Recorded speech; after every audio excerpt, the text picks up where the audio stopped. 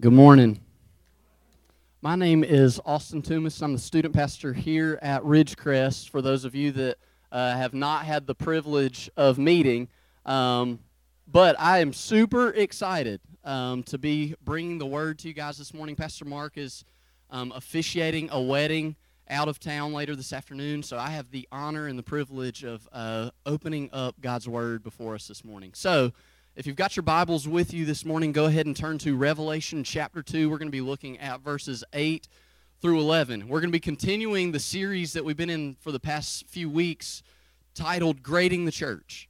And we've, over the past few weeks, been journeying through these first three chapters of the book of Revelation. And in these chapters, as we've said in past weeks, Jesus Christ himself speaks to 7 churches. And he evaluates their faithfulness, and he talks about their effectiveness as the church.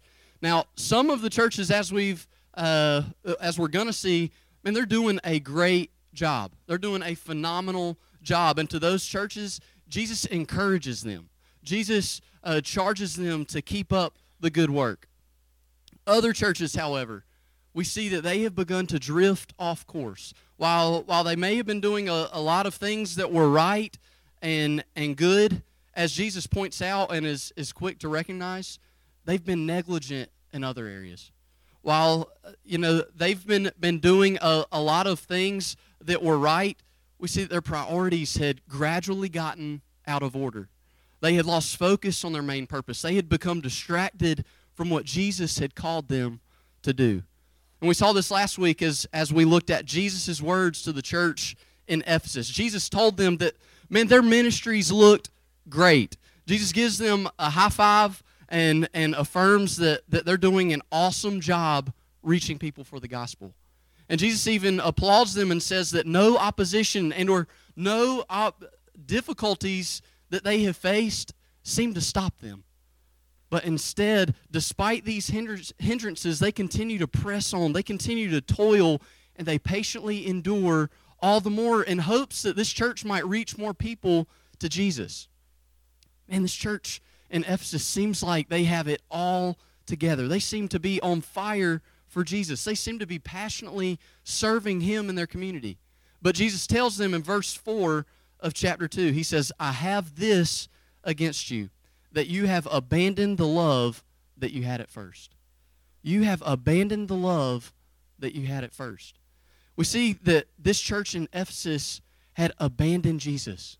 They had lost their love for Him. They had got so caught up in making their church the best church around, with all of these great ministries, these great community outreach events, that their eyes gradually fell off Jesus. And their eyes begin to gravitate more towards their own success. Pride began to set in.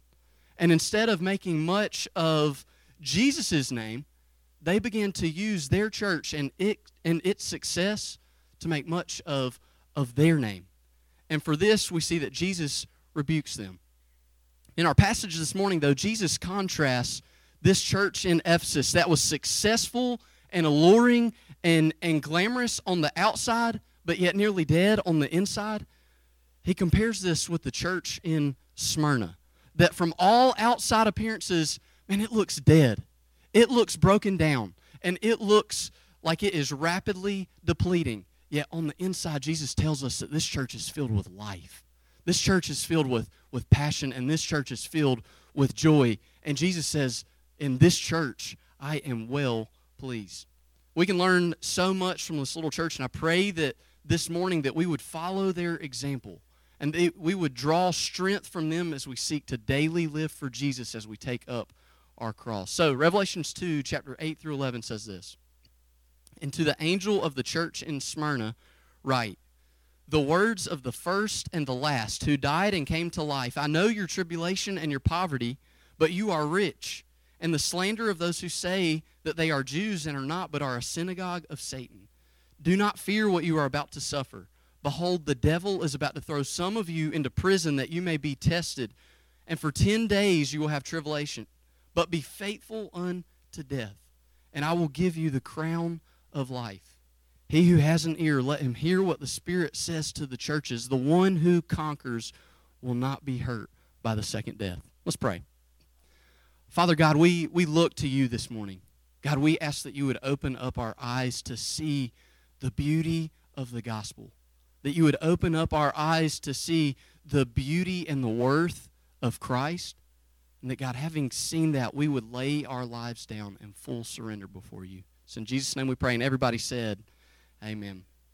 So before we can really understand Jesus' words to the church in Smyrna and apply them to our lives, we need to first understand a little bit more about the culture and the way of life in the city of Smyrna. You see, Smyrna was a large city, and it was 35 miles north of Ephesus. And it sat alongside the Mediterranean Sea so that it had a great harbor. It had an awesome port, which made it a regular trading post. It made it a very popular travel route during Jesus' day. And because of this, we see that Smyrna was a city that was booming with commerce. Because of this, Smyrna was thriving, and it was a growing city. They were seen as a city of wealth, a city of prestige and power. And not only were their schools and their education the best around and the most advanced, their architecture was extravagant. Like this city was so wealthy that their buildings towered over all of the other cities at the time. Their construction was gaudy. Like there were huge columns everywhere, porticos on the top of buildings. Fancy architecture was throughout the entire city. And because of their wealth, they had all the access to gold that they wanted. So they infused it into everything.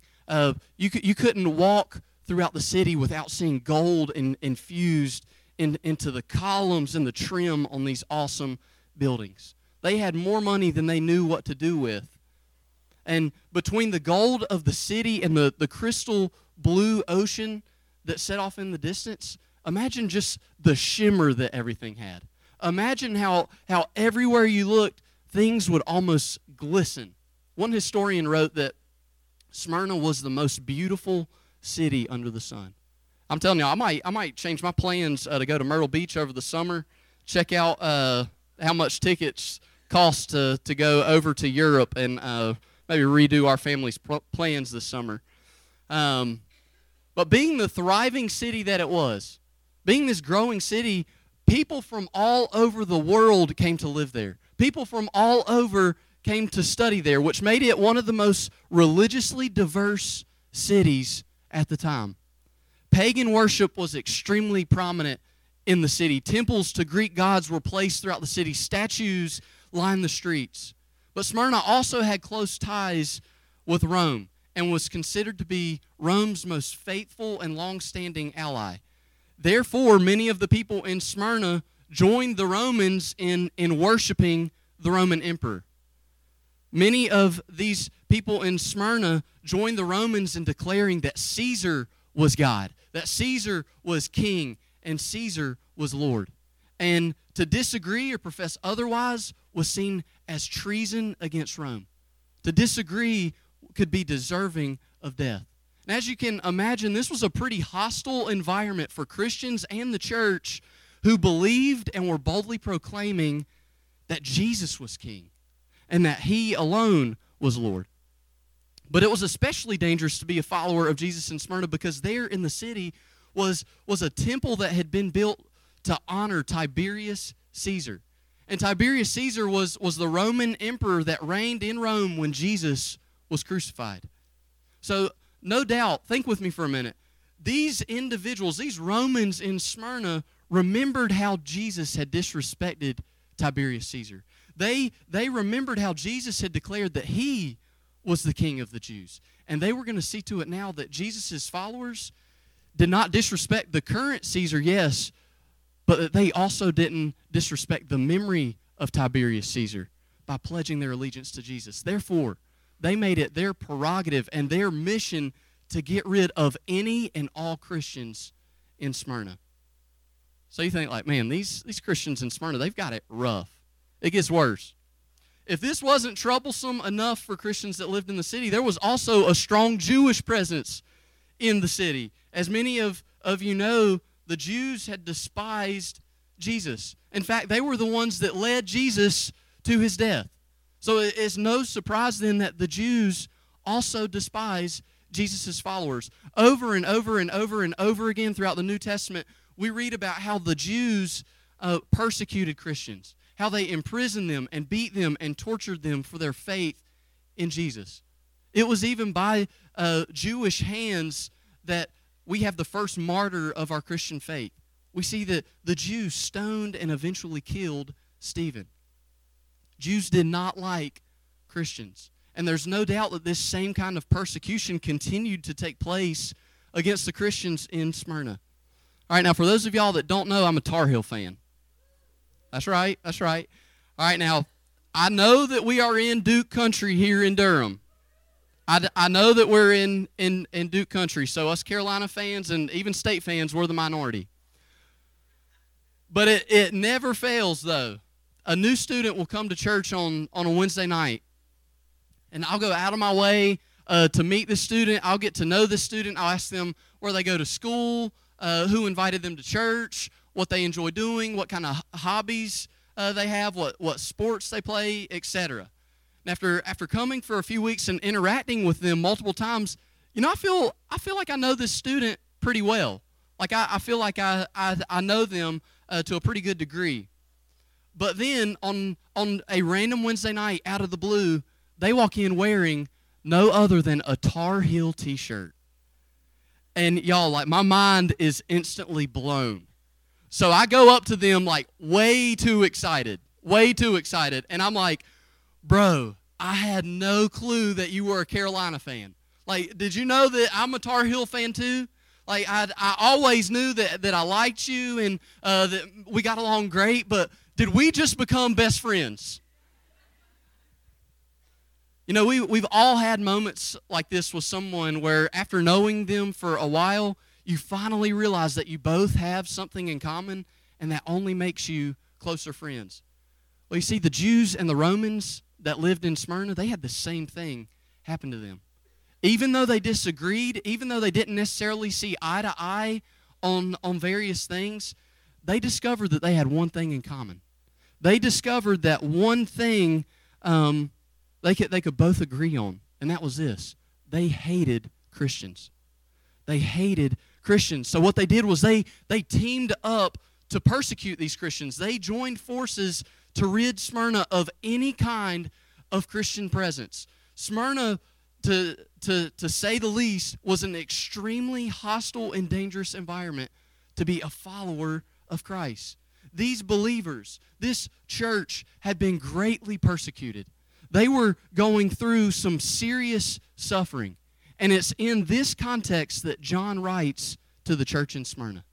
John begins by saying in verse 8 that these are the words of the first and the last who died and came to life. You see, from the very beginning, John makes the believers in Smyrna full aware that these are not his words. These are not his words. He wants them to realize that this is not his message, but instead these are the very words of Jesus Christ. And John is simply the messenger. He is relaying and passing these words from Christ onto them. But before John shares his message from Jesus with them, he reminds them who this Jesus is. Because we all tend to forget who our God is. And John knows that the only way to remain faithful, the only way to persevere through any kind of persecution on account of our faith is to fix our eyes on Jesus and to understand who he really is. So my first point this morning is this. When we suffer for Christ, we must look to and worship our sovereign, resurrected, and glorified Savior, Jesus Christ. We see that first John describes Jesus as the first in verse 8. John says, listen, Jesus is the eternal one. He was never created. He was never born. There has never been a time that Jesus has not existed. And John even tells us in his gospel that Jesus was with God in the beginning, alluding to the fact that Jesus is not only preeminent, but that Jesus is divine. Jesus is the very Son of God for all of eternities past has enjoyed communion and fellowship with God the Father and God the Holy Spirit.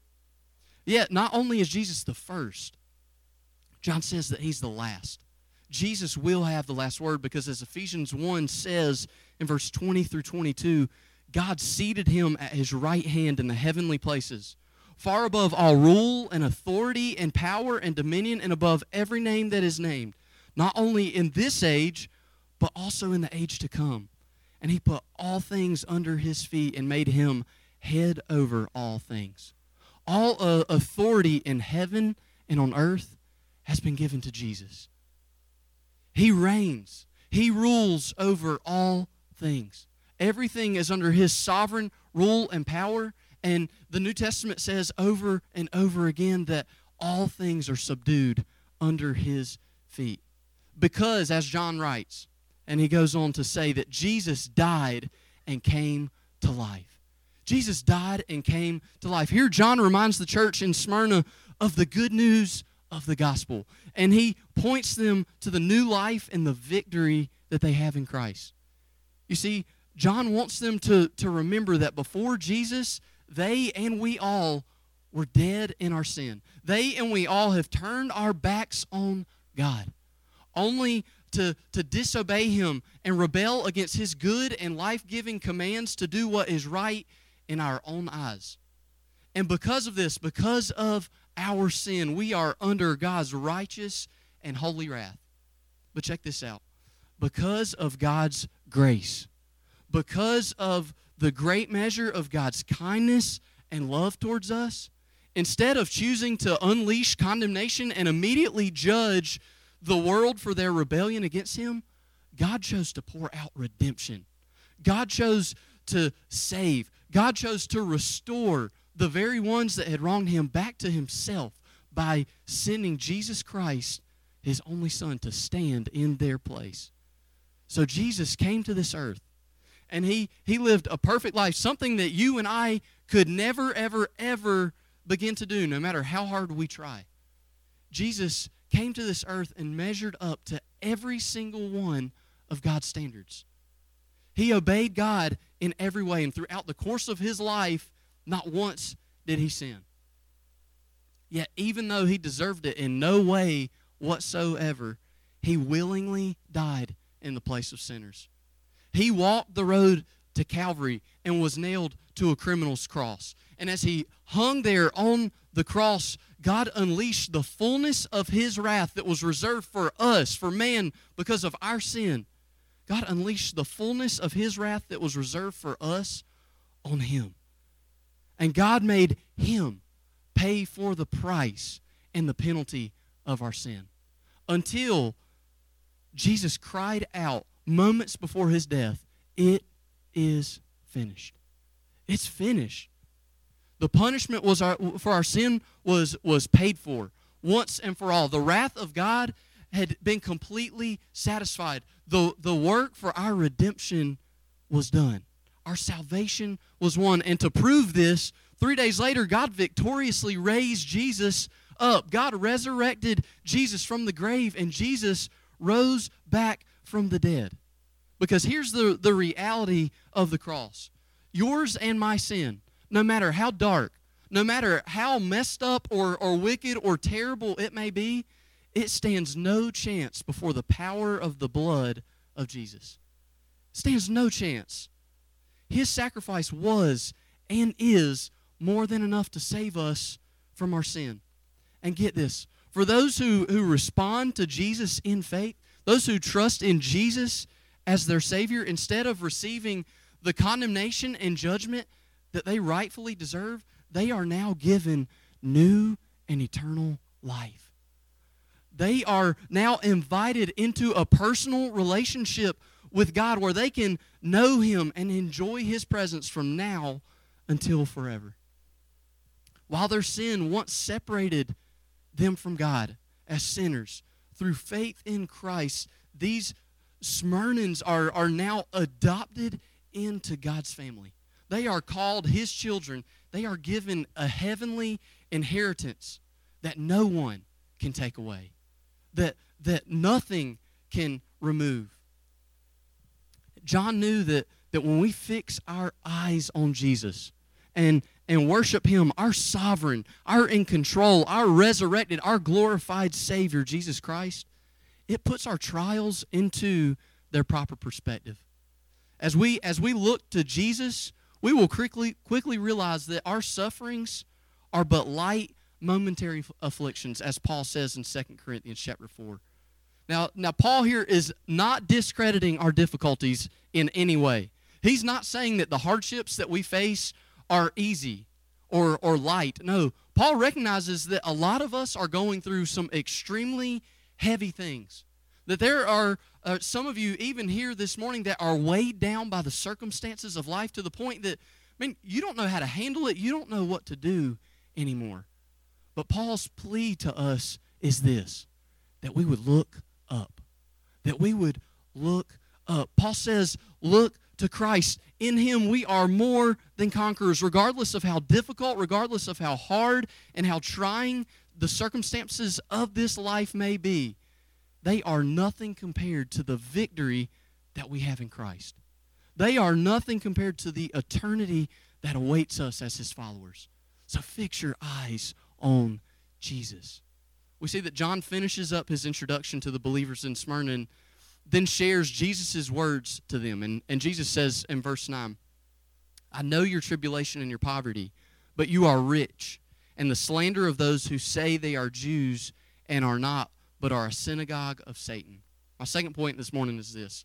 To be spiritually rich, you must treasure Christ. To be spiritually rich, you must treasure Christ. As we said, this church in Smyrna had been through it. Followers of Christ had been identified throughout the city. Targets were placed on their backs. They were mocked. They were ridiculed. They were publicly shamed. Christians weren't allowed to go to various parts of the cities. They weren't allowed to participate in various events. Many local businesses had even prohibited them from shopping in their stores. And we see that many Christians throughout the city were either fired or dismissed from their jobs. Christians were being falsely accused. They were being misrepresented. They were being put in prison with no intention of ever giving them a fair trial. Some were beaten and others were even put to death. It was almost like Christians had no rights at all in Smyrna. And because of this mistreatment, because of this persecution that they had faced, Jesus acknowledges in our text that they are physically poor. They are poverty-stricken. You see, it costs these Christians to take a stand for Jesus. They had to pay a price to follow him. Many of them had lost everything to follow Jesus. Yet despite whatever opposition they faced, they continued to live for Jesus. They continued to serve him. They continued to share the good news of the gospel, even though they knew that it could get them killed, because they loved Jesus more than life itself. Jesus was their ultimate treasure. He was better than anything that this life had to offer.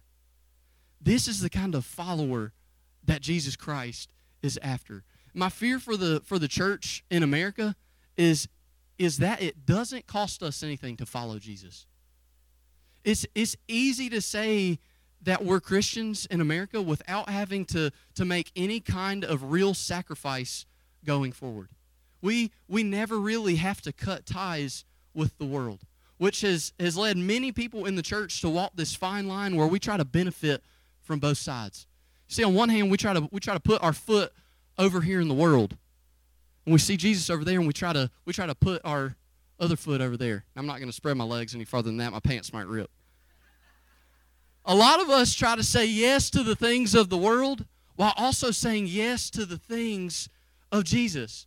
Many of us so desperately want to look like the world while also looking like a follower of Christ. And we're not interested in joining one side exclusively, one way or the other.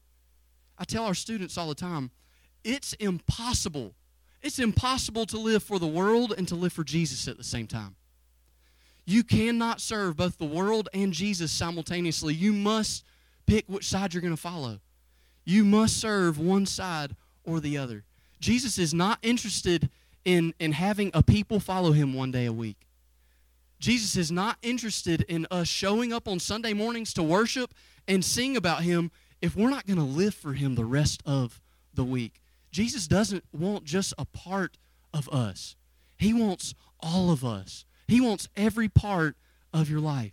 Jesus wants followers that are all in, followers that are fully committed, with their minds made up that they are going to joyfully live for him in every situation of life, even when it's not easy, even when it costs them and they have to sacrifice everything, because he is their treasure and he is worth it. I want to ask you this morning, are you living this way? Does that describe your devotion to Christ? If so, Jesus says that you should not at all be surprised when you are persecuted for your faith. Jesus told his disciples in John 15 that his followers would be hated and would experience persecution just as he did. But we can rest assured that while the world may leave us broken and afflicted, while our persecution may leave us physically poor and impoverished, in Christ we are spiritually rich. We are spiritually rich. Now remember how we said that Smyrna was extremely wealthy? They had more money than they knew what to do with, so much so that gold was infused into their architecture, into everything throughout the whole city. Jesus encourages this poverty-stricken church that although the people of Smyrna seem to have a lot of bling, although they seem to be the most wealthy city around, they're not the rich ones. Jesus says that these suffering, downtrodden believers, they're the rich ones. The people of Smyrna had taken pride in themselves. They had stored up earthly riches that didn't matter, that got them nowhere in eternity. But these persecuted believers had placed their faith in Jesus, and they had been given new life in Christ. And one day, just as they were continuing to acknowledge Jesus before the world before them, Jesus would likewise acknowledge them before the Father. And they would enter in to receive this heavenly inheritance and would be with Jesus for the rest of eternity.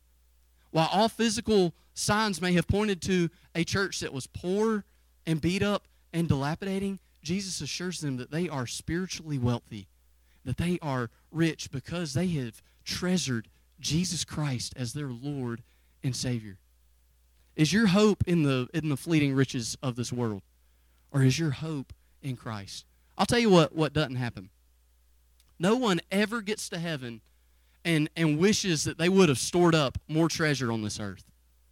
No one ever gets to heaven and wishes, man, I wish I had that brand new 18 Camaro. That would be awesome. No one ever gets to heaven and wishes that they would have lived more for the world. No. Everyone gets to heaven and wishes that they would have treasured Christ more and lived for Jesus more during their time on earth, because Jesus is all that matters in eternity. He's all that matters. 2 billion years from now, Jesus is going to be all that matters. Is your hope in the momentary riches of this world that are going to one day pass away, or is your hope in the eternal Christ? My third point this morning is this: we must persevere to receive the crown of life. You know, it's funny. So many people think that the Christian life is like this Staples Easy button. How many of y'all have seen this button by show of hands? Good many of y'all? All right, so now Staples has done a great job marketing this button. They'll tell you that they can cover all of your paper needs.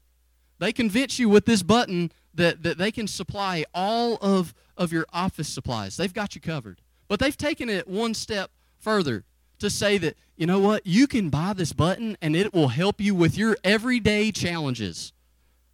When you're in a frustrating situation, when you can't find the car keys, when you can't find a solution to a problem, all you have to do is go up and hit this easy button.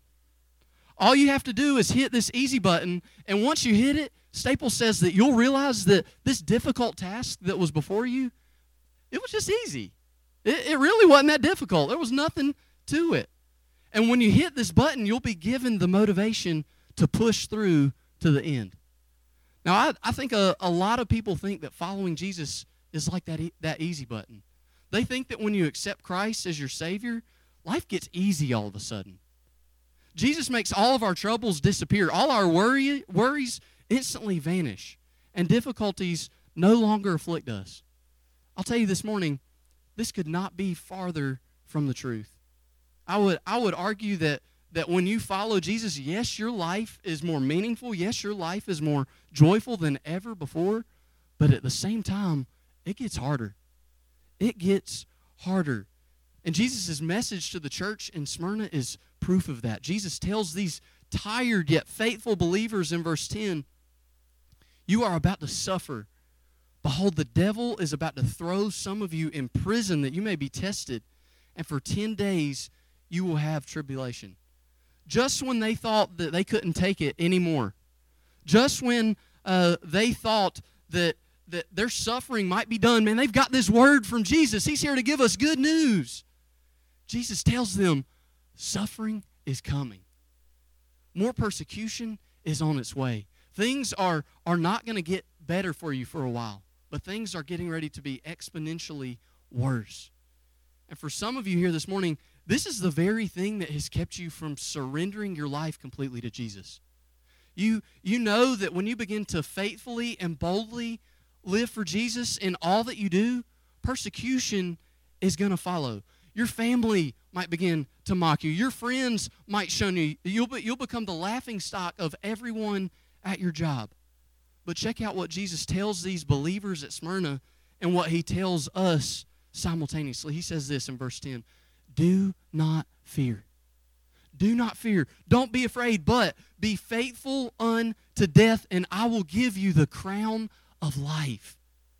I'll give you the crown of life. You can hear Jesus' encouragement and Jesus' plea with them. Jesus is saying, keep your eyes right here. Keep your eyes fixed on me. Keep treasuring me. Keep pursuing me. Push through this, because if you remain faithful, if you continue to persevere, even though man may ridicule you, though man may threaten your life, though man may even take your life, your soul is secure in my hands. You are safe with me. And I love this. Jesus goes on to say, I will give you the crown of life. What a beautiful picture here. When Jesus' followers, those who have lived a faithful life, loving and serving Jesus, when they pass on from this life into eternity, Jesus tells us he's waiting for us. And he will personally give us the victor's crown of eternal life. He'll have us get down on one knee, and he'll put a crown on our head, and he will personally welcome us into heaven and invite us to be with him in the fullness of his presence, where we can forever bask in his goodness and his grace. Jesus concludes his message to the church in Smyrna in verse 11 by saying, the one who conquers will not be hurt by the second death. That is God's final judgment. So whether you realize it or not this morning, there will come a time for us all when we will stand before the judgment seat of God. There will come a time when we will all stand before God and give account for our lives. And truth be told, every breath that we take is one step closer to this reality. Every day that passes is one step closer to that moment. Many, the Bible says, will stand before God and will be judged guilty for their sin because they didn't have faith in Christ, because they weren't devoted to Christ. While they may have lived it up in this life, while they may have driven a 2018 Camaro, while they may have been successful and wealthy, Jesus says that theirs is now eternal death. They will be separated from God, and they will endure God's wrath forever. Jesus says, though, that those who persevere in their faith, those who boldly live for him and remain faithful until the end, they will stand before God, and the craziest thing's going to happen.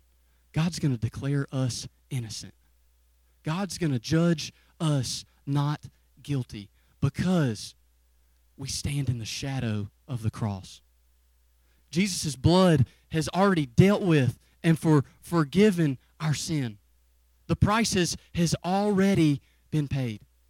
And Jesus encourages these Smyrnan believers that while their earthly lives may have been plagued with ridicule and hardship and physical suffering, eternal life and eternal joy is theirs for all of eternity. For all of eternity. And then, when in his presence, they will surely exclaim all the more, Jesus is worth it. Jesus is worth it. Maybe this morning, having looked at this church in Smyrna, some of you realize that your faith doesn't quite look like theirs. You might realize, man, I haven't been treasuring Christ. I haven't been living for Jesus. And I don't think my life has been radically changed by the good news of the gospel. And no doubt, I don't feel like I would ever even experience suffering or ridicule on behalf of my faith because my life looks an awfully lot like the world. My plea with you this morning is this: place your faith entirely in Jesus. Completely surrender your heart and your life to Him. Lay everything down at His feet. I can tell you that without a doubt, there is more to gain in following Jesus than there is to gain from anything else in this life. So commit your life to following Jesus. You will not regret it, even in the face of persecution or possible death, because Jesus is faithful. He will never fail you. He will never let you down. Let's be a people. Let's be a church, Ridgecrest, that faithfully, joyfully, and boldly serves Jesus no matter the cost. Let's pray. Father God, we thank you that in your hands are eternal life. God, that you have paid the price for our sin at Calvary. And God, you call us to follow you without reserve. You call us to follow you and live for you no matter the cost.